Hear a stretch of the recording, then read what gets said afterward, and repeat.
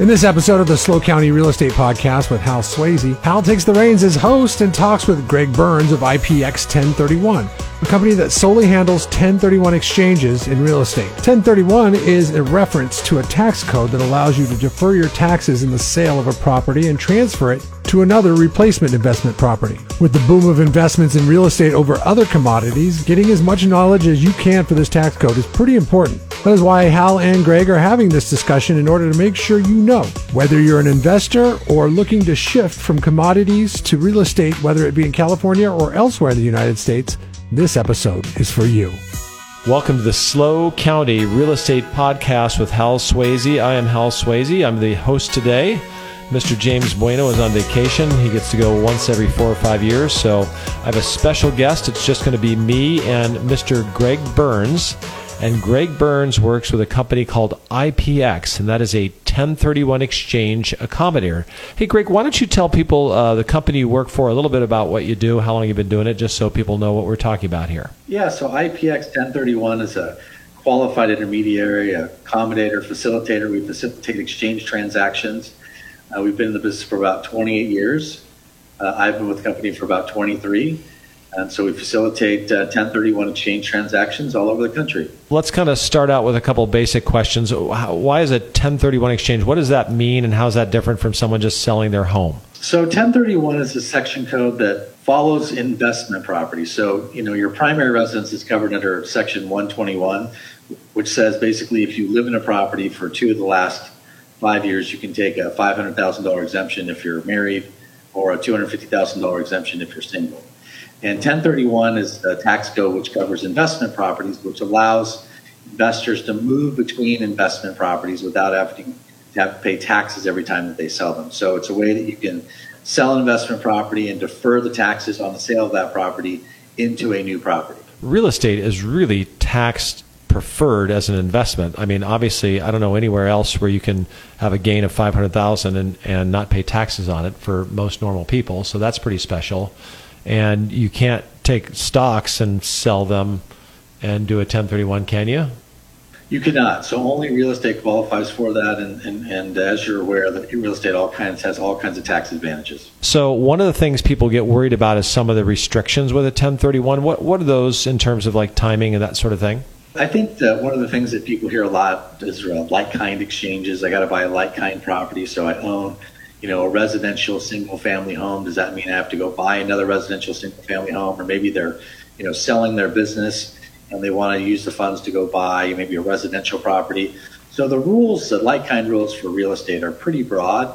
They just basically say that if you hold the property as an investment and it's real estate, that you can use those funds to go buy another property that you intend to hold for investment or business use. And the timelines can be a little tough. Probably the hardest part of an exchange is locating that property within that 45-day identification period. So you have 45 days from the date that escrow closes on your sale to identify the property that you'd like to purchase. And then you'd have another 135 days after that to get it to close. So it's a total of 180 days. Gotcha. Yeah. It's interesting how me, because I do both, I've done them personally and for clients, do a regular sale, and I still have a lot of clients that go, well, if I sell my home, do I have to go repurchase another home? And on your residence and your primary, it's just a separate transaction, so no, you don't have to. On the 1031, you do. What are some of the trends you're seeing from your perspective, because you're in the middle of all these 1031s, in terms of like, what are a lot of your clients doing, moving out of a certain type of property or an area? What does that look like for you these days? I think right now we're seeing a definite flight to quality. So we're seeing clients that are, maybe exchanging out of properties in areas where, I think the last recession that we went through is still kind of fresh on a lot of people's minds. And so I think people are moving into areas, like San Luis Obispo, where, the market conditions didn't change as much. And they're selling out of areas, like maybe a Santa Maria where, they took a bigger hit. So we're seeing definitely a flight to quality. We're also seeing, clients that are exchanging to passive types of investments where they don't have to be active property managers anymore. We're seeing a fair amount of exchanges out of state. We're seeing, properties in, exchanging from California to places like Tennessee is a big market. We're seeing, in fact, I would probably guess that maybe we have single-handedly, as Californians, have doubled or tripled the value of real estate prices in Idaho over the past probably 24 to 28 months. Right. But we see people doing exchange 1031's a federal tax code, so you can exchange anywhere inside the U.S. So we have clients that are exchanging for all properties all over the country. Yeah, it's interesting that you would say that, because in my personal experience here, there seems to be a lot of 1031 buyers here, meaning they've sold something or they're in escrow and they need to repurchase. And I try to explain, and they might be purchasing something that's someone's residence, but they'll use it as an investment for a while. So let's talk about that. If someone has a little house they bought, they were young and they moved out of it, but they kept it as a rental, and it was in San Jose, and they paid $300,000. Now it's selling for $1 million. And I know that's too low, but let's say they got $1 million. They don't want to pay taxes, so it's probably $1.5 million. And they buy a house in San Luis Obispo. They can't move right into it, can they? No, so we do have kind of a lot of people doing that kind of issue where they're saying, okay, you know what, I'm going to sell an investment property and I'm going to buy, let's say, a property. We see a lot of people doing it, and I know, also see a lot of people doing it from the Central Valley. They go from the Central Valley, kind of buy coastal, and with the ultimate goal, I think, of maybe retiring there or using it as a second home or a vacation home.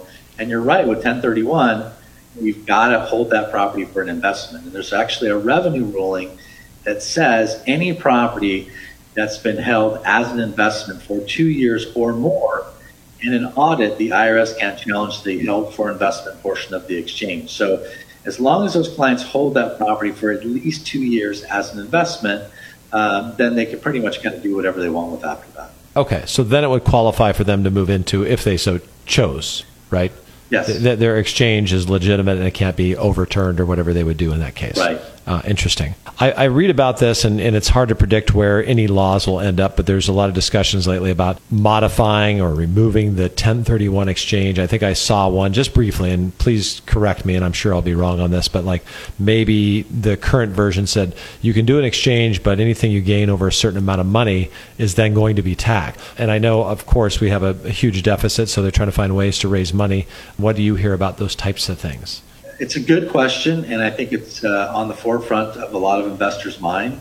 When our current president was running for election, he mentioned that he thought 1031 was a tax loophole that should go away or be limited.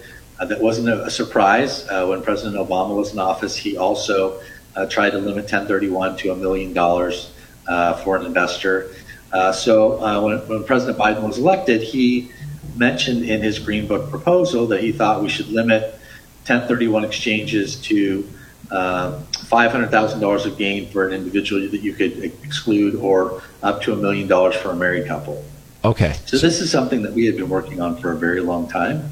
Topic that's, for obvious reasons, very close to my president's heart. Sure. And so we have had, I think, more than 300 meetings with elected officials. I think we've done more than 35 fundraisers for elected officials. We've had 2 economic studies done on this particular topic on 1031 about the effects that it would have if you did away with it. And what we found is that if you eliminated 1031 or severely, kind of limited it, you would gain about $19.8 billion in revenue over the course of 10 years. But you would lose $39 billion of revenue from revenue sources like, real estate agents and escrow officers and title people and inspectors and mortgage brokers. So it really ultimately ends up shrinking GDP. So it's kind of a net loss for the government. The House Ways and Means Committee on both sides of government, on both the Republican and the Democrat side, they both understand the importance of 1031. So we are feeling pretty good that it might stay in the tax code, but you do have a new bill coming into place right now where they're looking for pay-fors. And 1031 is always one of those things that they look at to pay for some of those bills. Sure. Well, I think if you took away the personal home residence deduction, right, from $500,000, I think a lot less people would even sell their homes. Yeah, I agree with that. Yeah. So what it does is it just shrinks the number of people that would move and locks them in there, because why would I give away, especially when you've been accustomed to it, right? If it never occurred, probably be different. But at the end of the day, it's like, well, I can take this tax-free and I can go buy another house. But if you had to pay taxes on all that, then that limits what they can buy. They go, well, I'm just going to stay here and not sell my home. So I can see how that study makes some sense, I guess. So we'll wait and see what happens on that. Any other uses? You mentioned businesses, and I wasn't really that familiar with it. So if somebody owns a liquor store, or if they own an accounting firm, can they sell that, or does it have to be real property? Yeah, so it does have to be real property. So when I'm saying, hey, someone's selling maybe their business, maybe they own, a widget making company where they make widgets, they own machines inside the building, but they also own the building and the land itself, so they can trade that. We see clients that do exchanges on gas stations where, obviously the goodwill portion is not able to be exchanged, or any equipment's not able to be exchanged, but the actual land could be part of the 1031. Yeah, thanks for explaining that. And can we get into costs? A lot of people want to know about logistics and costs, and you as the expert, I'll let you explain. I have my limited knowledge, but logistically, besides the timing, is there much else somebody has to do? You just want to make sure that you get the exchange set up before escrow closes on your sale. Fees are typically, they range in price probably from the low end, $750 on up to a couple $1,000, depending on whether it's residential or commercial. Okay. We just charge a flat fee of $1,000, so you can figure somewhere right in that range. And then, if I remember, there's some documents that I just, to simplify, tell people it's just like having a little separate escrow set of paperwork that you're going to sign. Would you describe anything else that someone needs to know about that, so they're not intimidated by the process? We do have a fairly lengthy set of documents, but it's really lengthy to kind of protect them in the event of an audit. Yeah. But you're kind of right. When someone asks us what we do, most of the time what I will tell them is we act like an escrow between your sale and your purchase. So Greg, people call us, they need to comment or give your name, but do you mind sharing your contact information for our listeners? Because if somebody has a question about a 1031, what areas do you serve, and maybe just say a little bit about that? Yeah, so we cover kind of Southern and Central California. They're welcome to call me. My phone number is 626-233-2773. We're a national organization, so if you call our 800 number, we have 16 offices across the country. So, no matter where your property is located, we should be able to help you with an exchange. Not to put down any accountants, but when people have questions about exchanges, you're always nice. I can give people your name and number to ask you their questions, and I think it's an area of specialization that you know better than probably most anybody. That's just been my experience. Advantage. Yeah. Like 100 different tax codes. I only need to know one. You just know the one. You're an expert in that one tax code. Good for you. I love it. Yeah. Well, Greg, hey, I think this will be super helpful for our listeners. I really appreciate you taking the time, and thanks for all your great work over the years. Yeah, great. Nice to talk to you. Thank you for listening to the Hal Sweasey podcast. Be sure to subscribe and rate this podcast. It comes out every Monday, so check for it in your feed for the latest information on the San Luis Obispo County market. The SLO County Real Estate with Hal Sweasey podcast is available wherever you get your podcast and on halsweasey.com, where you can find current listings and other real estate tips. halsweasey.com, that's HALSWEASEY.com. I am James Bueno, Director of Marketing for the Hal Sweasey Group. If you're looking for anything real estate, give us a call, 805-781-3750. Hal Sweasey is a licensed California real estate broker. DRE number 01111-911. The SLO County Real Estate with Hal Sweasey podcast is a production of AGM Podcasts. Subscribe wherever you get your podcasts.